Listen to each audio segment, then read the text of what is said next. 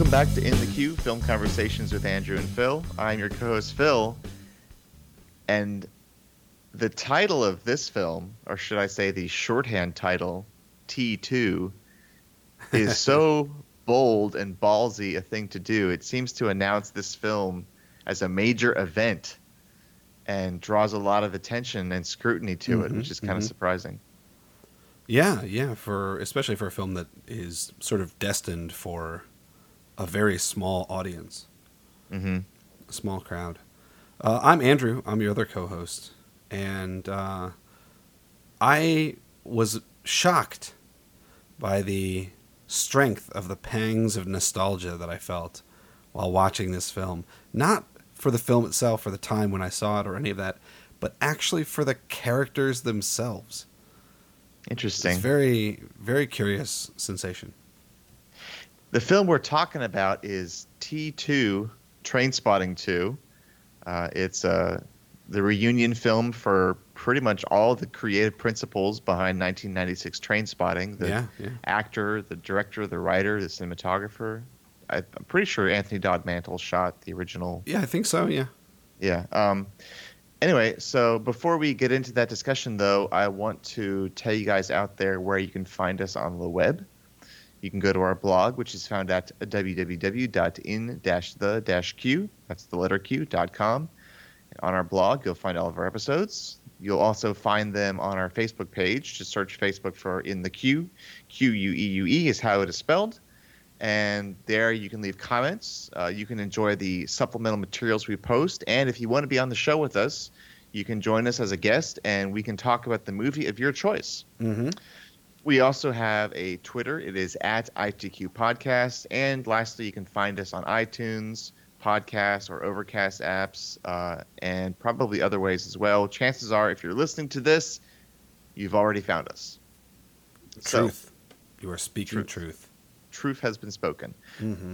Without further ado, today's film is T2, Trainspotting 2.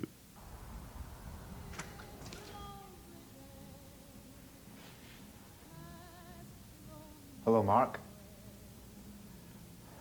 So what you been up to for 20 years?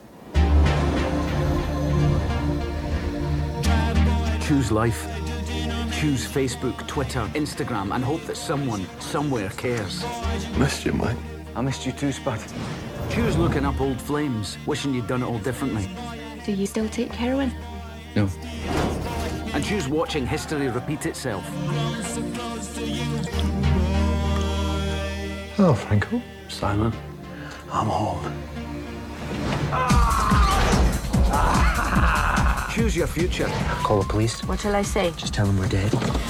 Choose reality TV, slut-shaming, revenge porn. Choose a 0-hour contract, a 2-hour journey to work, and choose the same for your kids, only worse. And smother the pain with an unknown dose of an unknown drug made in somebody's kitchen. And then, take a deep breath. Yes.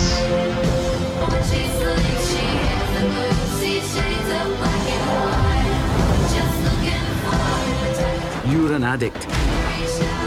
So be addicted. Just be addicted to something else. Choose the ones you love.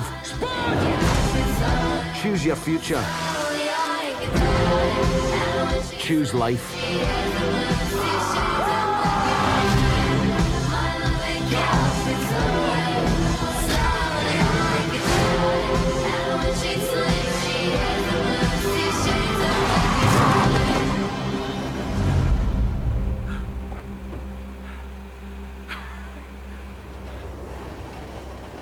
There it is. Yeah. So that is you jumped the gun T2. a little bit there. Well, I got excited. I think that's understandable. Sure. I mean, there was that pregnant pause in the middle of a trailer. Yeah. Right before that song that I really like that I don't know what it is. If you can watch it, then of course you'll know that there's something happening. But if you're just hearing it, and you hear silence That's for true. 3 seconds. That's true. Yeah. Speaking of music, why not just start there? The Sure. original Trainspotting from 1996 had a tremendous soundtrack, one of the best ever. Spectacular soundtrack, yeah. And this one features some cool new music as well as some revamped chestnuts from the original film, Indeed. such as the a very kind of clever allusion to Iggy Pop's "Lust for Life." Mm-hmm. The basic kind of premise of T2, I think it's pretty light on plot. It's the kind of a film that I thought was mostly revisiting characters and their kind of day-to-day activities. What happens in T2 is Renton, who ripped off Begbie at the end of the first film, stealing thousands of Scottish dollars from him. Yeah, literally ripped off Begbie, but ripped them all off because the plan was that they were going to except for split Spud. the cash. He gave Spud some extra cash because he likes Spud. 20 years have passed. Renton comes back to Scotland. He finds that Spud has used the money that he was given to develop a serious heroin habit, Which he already had, quite frankly. Right, to nurse a serious heroin habit. Yes. Sick Boy, who now goes by Simon, is running a blackmail scheme to make extra money with his Bulgarian girlfriend. Yeah. And Begbie, whom Renton doesn't actually run into until much later in the film, we see that Begbie is in jail, and he's just as violent and psychotic as ever. Yes, he is. So Renton decides that he's going to try and, I guess, revisit these major guys who had a significant impact on his life. Not so much to come clean, I would say. What would you say his motivations were in going back to Edinburgh? I would say that it's to get back to something familiar and maybe even try to make amends with those that he had wronged in the past. His life at this point is kind of falling apart in a way, and he wants to make it right, I suppose. Yeah. And the film just kind of, it's funny because the situations, like I went ahead at the beginning of this episode and said that I thought it was light on plot. Sure. And I think that it was. It's based on a book just like the original film by Irvine Welsh. The book was called Porno, and it's the sequel to Trainspotting. It's also partially based on the book Trainspotting. Yes. And this is the kind of film that you can sort of see how it originated as a novel, because it's not so much about a series of connected events. I mean, as much as it's about the lives of these characters. And the film kind of ambles and moves from one situation to the next. And the thing that kind of the thread that unites everything is just kind of the fact that it's happening to these four dudes. Yeah. And there's a couple of important female characters who are kind of on the outskirts of the story. But it's funny because while this story has a very strong kind of internal rhythm and it's focused on the mindset of these characters, it has a very kind of extroverted and strong visual scheme. Yeah. Where Danny Boyle, the director, has crafted a very kinetic and interesting and colorful and not lazy technique to direct this film. Yeah, and incidentally, we said earlier that we thought that Anthony Dodd Mantle was the cinematographer on the original Trainspotting. He was not, in fact. It was Brian Tufano. Thank you for checking that. I didn't think that he was. Yeah. Well, Brian Tufano did the first 3 Danny Boyle films, or maybe even 4. And then by the time Danny Boyle had gotten to Slumdog Millionaire, he took on Anthony Dodd Mantle, and then he's done every one of his films since, it looks like. Yeah, and there's all kinds of different distancing techniques that Danny Boyle employs in this film, such as text on screen. Like at the beginning of the film, when these characters are talking in these thick Scottish brogues, I was wondering if all their dialogue was going to be subtitled. But it's just kind of the beginnings of the film to kind of why? Well, yeah. What's the purpose of it? The purpose of having the text on screen, it engages you, and the world is a different place than it was 20 years ago. We've seen it all since then, and having text on screen and having these kind of Brechtian devices that are used throughout the movie, kind of satiate our desire for entertainment. And the film kind of delivers on multiple levels in that regard. Yeah, and I would also say that it's also perhaps a stylistic territory into which Danny Boyle has found himself, or into which he has tread. Because if you recall, Steve Jobs, the Danny Boyle film, starring Michael Fassbender as Steve Jobs, had the same technique. It had text on screen while characters were talking. It had projecting things onto the actors or the objects within a scene. Several of the techniques that are used in this film, rather effectively, I think, were also used in that film. So it was very curious thing to see Danny Boyle reusing some of those techniques, but in a different context. And when I say that the film is not lazy, that's an extremely uneloquent way to communicate the fact that the film is it's not pointless. It has gravitas. It has artistic merit. He's not Danny Boyle is not sleepwalking through this film. You can tell that he's extremely engaged, and he is telling a story about these middle-aged guys that could have been a sort of pathetic excuse to mine someone's previous success, but no, it's this film is very alive, and it's the style of it I thought was very interesting. The only problem for me was that while the style of it and the characters were all good, I felt like they didn't have a lot of consequence to do. I felt like the premise of T2 was not really strong enough for me to be completely engaged the whole time.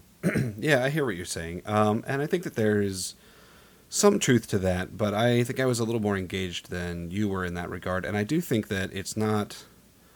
I thought it was interesting that you said that there really wasn't a whole lot of story, a whole lot of plot on this film, because I actually think that this film was more so than the first one, very much plot driven.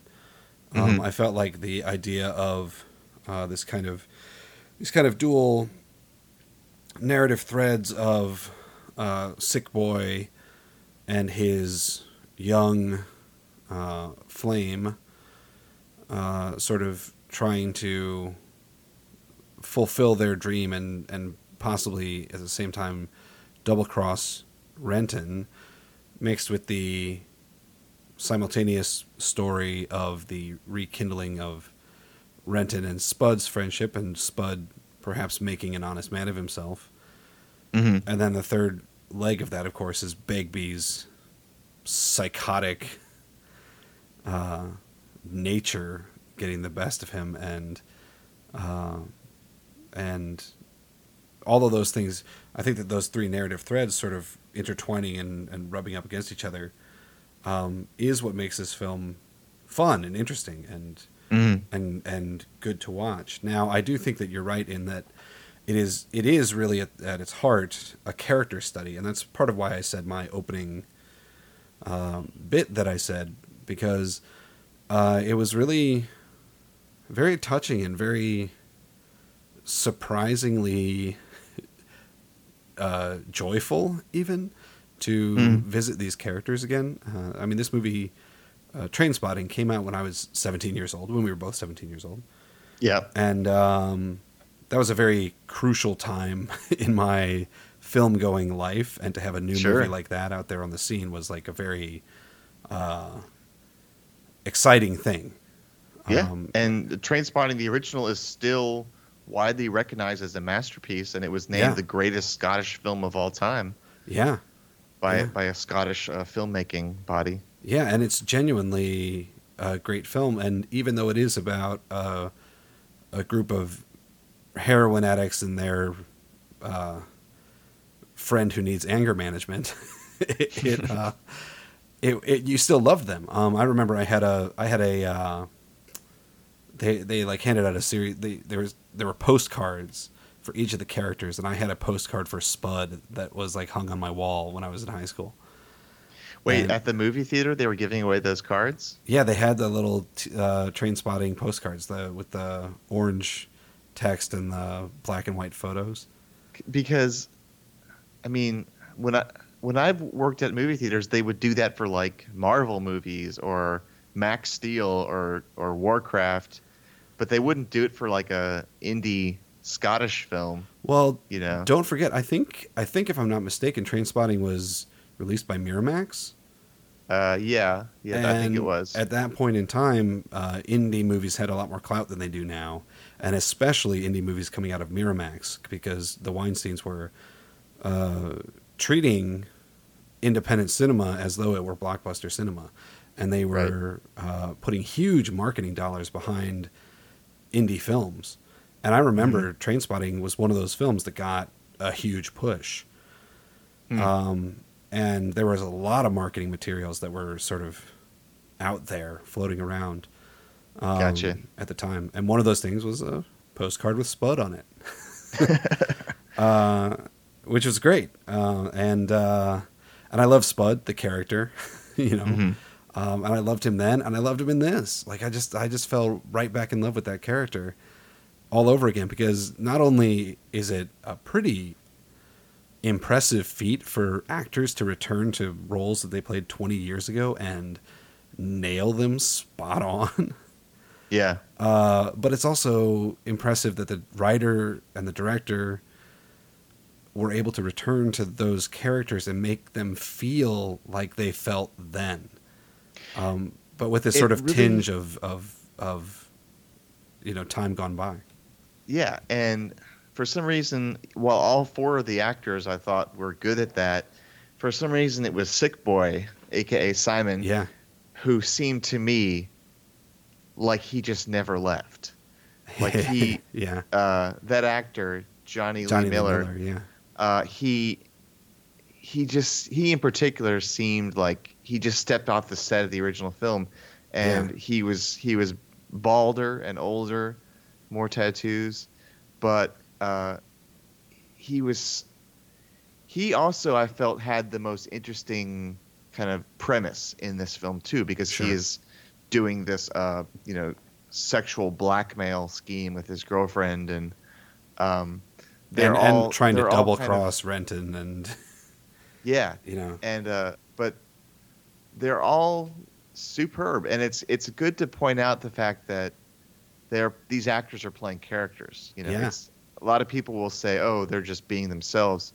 Well, look at Robert Carlyle's other work, for example.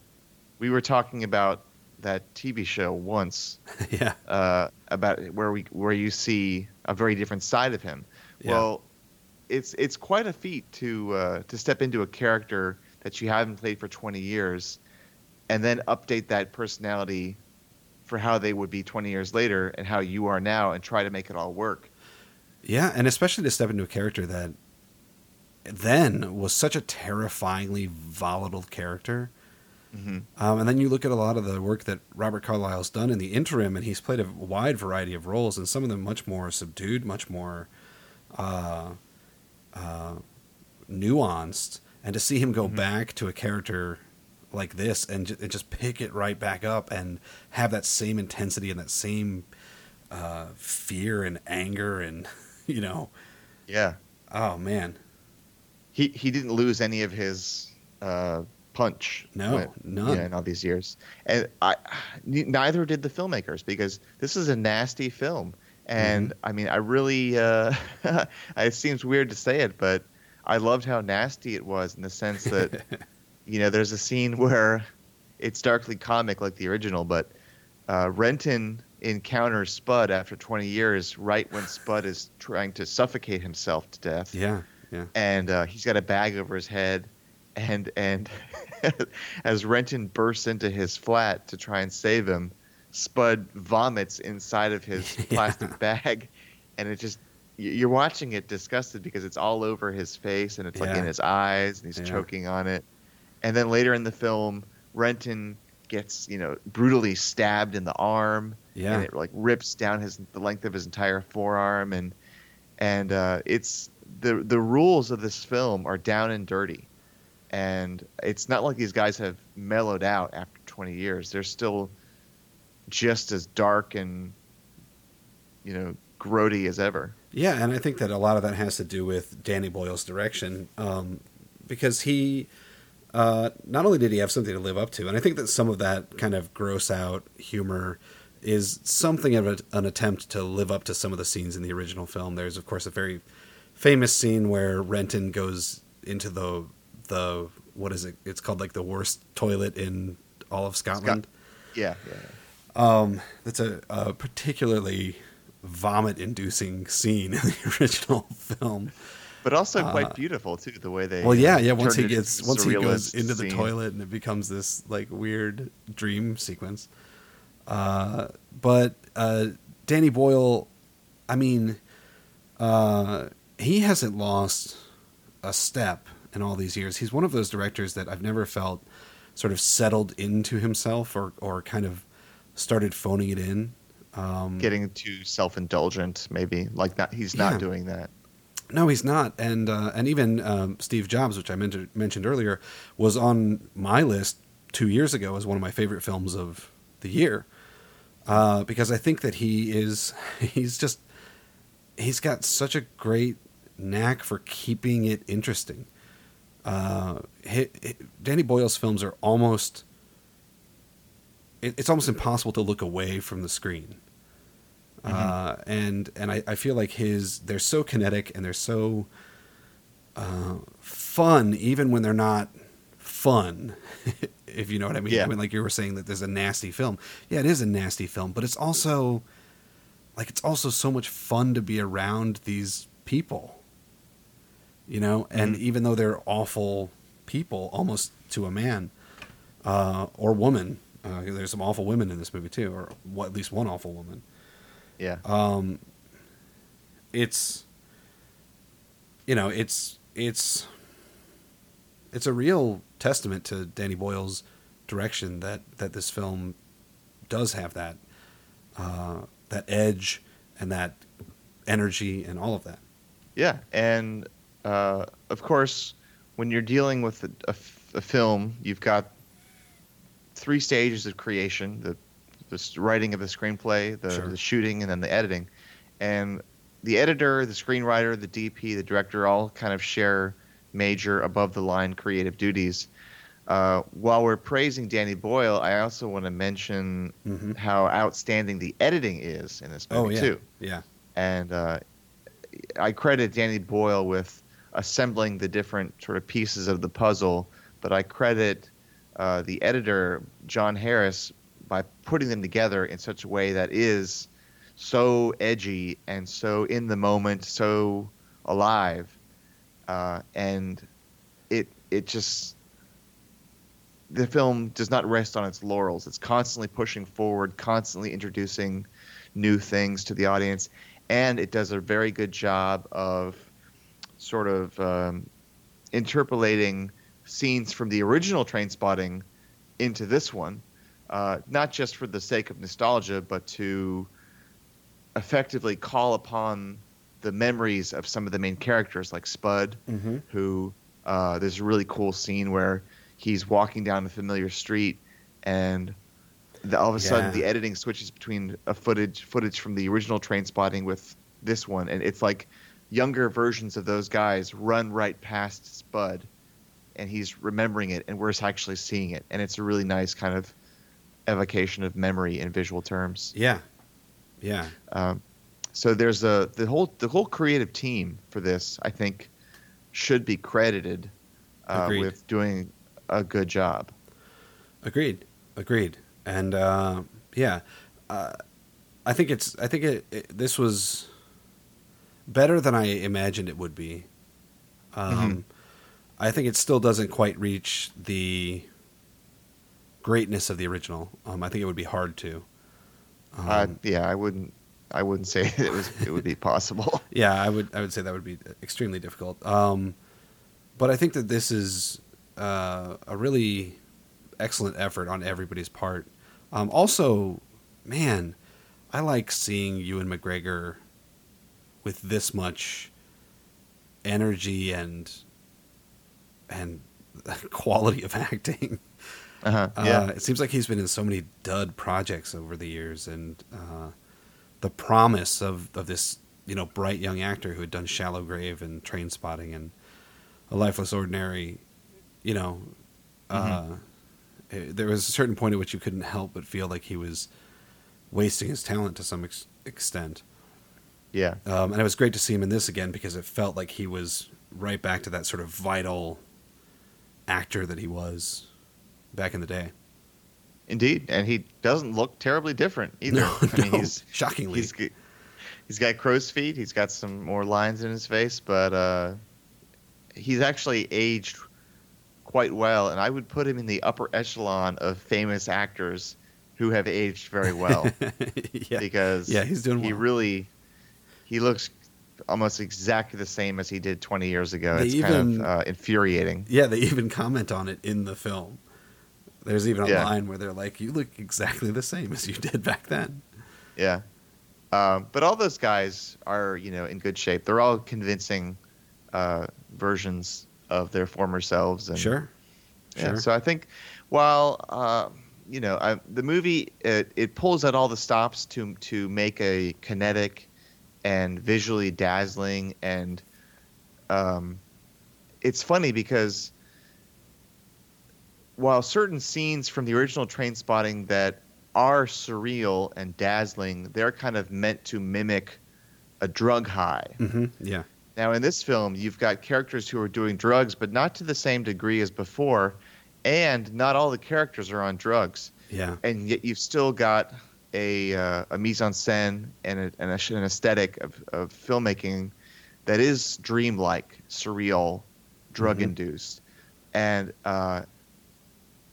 that's the interesting thing, is because this is not as much of a drug movie as the original one was. Yeah. And yet, in some ways, it has more of a hallucinogenic quality with the use of color and light than the original did. Yeah, I would say that there's also a layer of an elegiac layer of melancholy over this film that was not present in the first one. The first one has a sort of kineticism of youth, and this one has a much more subdued tone to it. And despite what you're describing, this kind of like drug-induced kind of visual aesthetic, it's also moving at a bit of a slower and more thoughtful pace. It almost feels like the story and the characters have aged, in real time, and it's really interesting. And there's a notable rant that happens in. I would place it in the final third of the film, where Renton is kind of doing the 2017 version of his famous "Choose Life" rant from the first film. Yeah. Only now he's attacking all these changes that have happened in the past 20 years, mostly in the past 10 years, where people are, addicted to Facebook and Twitter and online porn and all these different things. And he's indicting all these things that our generation takes for granted and lives by. And here you've got these middle-aged dudes who are sort of, Renton in particular, delivering this ultimatum to the audience. He's doing it to a fellow character, but it is, make no mistake, it's directed at us and our culture, our culture of social media and of modern living in general. All these things are eating away at us. Yeah. And just like they were rebelling in the original film against choosing life choosing family, choosing a job. Now the rant is about all these things that you don't need, but yet so many people are obsessed with them. Sure. Yeah. It reminded me a little bit of the rant in 25th Hour that Edward Norton does, that people complain about this sort of rant against sort of everything and everyone that people seem to value in the world. Although this was a lot more pointed or a lot less misanthropic than that rant, maybe. I'm going to have to confess, 25th Hour is a film I have not seen. Oh, my God. But it's a Phil. film that I have wanted to see for quite some time. Oh, man. Well, we need to see that at some point, and maybe even if anybody out there wants to suggest it as a film that we want to talk about, I encourage you to do so that we can talk about it with Phil. Yeah. But I just wanted to say before we go, there was one scene in particular that it was one of those sort of darkly comic scenes that I really loved in this. And it was unusual and sort of took me by surprise. There's a moment when Sick Boy and Renton are they basically infiltrate a gathering of secularists who are celebrating I don't know, William the Conqueror or something. I don't remember. 1690 is all I could 1690 glean from that. Was the year that I guess they killed a bunch of Catholics and the secularists came to power, at least for a short time, and they infiltrate this group of all these sort of like this clandestine group of people, and they're robbing them blind. They're stealing all of their debit cards, and then just as they get ready to leave, they're held at this gathering, and they're told that they need to sing a secularist hymn for everybody to sing along with. And it was an absolutely delightful scene, I thought, of them sort of having to improvise a secularist anthem that turns out to be a great big hit. But I just thought it was handled with such aplomb, and it was so fun and so funny, and I was sitting there tapping my feet and getting into the whole thing while I was in the theater. I thought it was great. Yeah, that was a funny scene, and it was clever, and it was original, and it's not something that we saw in the first film at all. Nothing that even resembled it, truthfully. No, so it's it just goes to show this film, while it has a lot of cojones to call itself T2. This is not a film that just is a retread of familiar material. It's really pushing the boundaries of the world of these characters. So if you like the first Trainspotting, I recommend this one. It's different, but it's still a quality experience, and all the main actors are here. So everybody's there. Even Kelly MacDonald makes an appearance. Although I could have used more Kelly MacDonald. Yeah, because she's great. Always. Yeah. Maybe I want to go watch No Country for Old Men again. Mm-hmm. Yeah. Oh, she's so good in that. Well, that's our show about T2 Trainspotting. Stay tuned for our next episode. It's going to be another listener's request. Oh, yes. And me and Andrew were both talking about this before the show. We can't believe it, but we've never reviewed 2001: A Space Odyssey on our program. So somebody has actually requested that film. And apropos of nothing, we did not ask them to, but those who know me know that this is my favorite film of all time. So yeah, and I love it too, but we've never fucking talked about it, not even privately, I don't think. Yeah, I don't think so. I mean, I remember talking to you about it in film school. I remember talking to you at length about it then, but that's 20 years now. You know, it's like yeah, my opinions may have changed. It's possible. Yeah. So stay tuned for that episode, and we'll catch you next time. See you then.